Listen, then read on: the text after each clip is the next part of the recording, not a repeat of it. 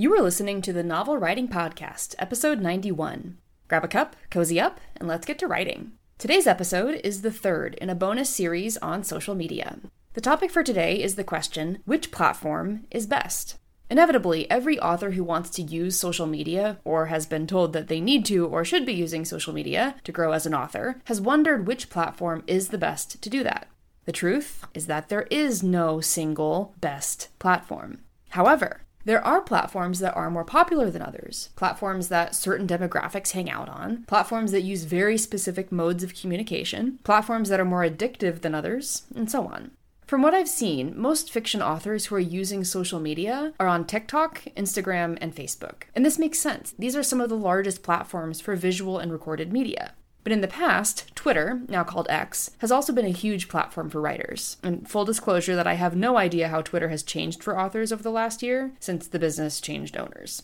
Your genre matters too. I doubt you'll find a huge audience for your spicy, enemies to lovers, high fantasy books on LinkedIn, but you will find a huge market for them on TikTok. That's why it's never good to ask a question like, which platform is best? Because the answer is, it depends. You need to know what the answer depends on in order to answer which platform is best for you, and more importantly, for your books.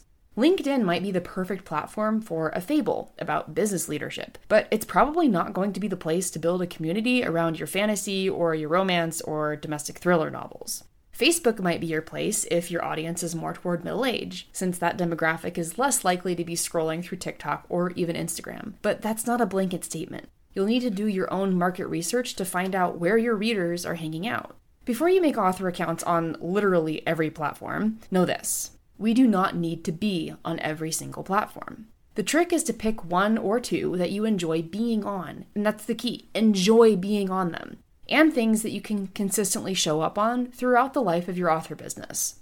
There really is no right platform. There is the platform that you show up on and commit to, and that becomes the right platform for you. Personally, I've used Instagram for a long time. Every time I try to get into the TikTok world, it just doesn't hit the same way for me. So I've decided that whatever content I do create for social media will be primarily posted on Instagram. And if I think about it, I might cross-post to TikTok and to Facebook. But I'm not stressing out about being on all the platforms, or posting on a rigid schedule to all of them, or making unique posts for each place. Now, as long as you're not squirreling off to every new platform that pops up, looking at you, Threads, and trying to build new followings on those platforms while kind of accidentally letting your core platform shrivel, then you will probably be fine, even if you take breaks now and then. That's it for today's episode. Thanks for joining me, and remember, the first draft is supposed to be garbage.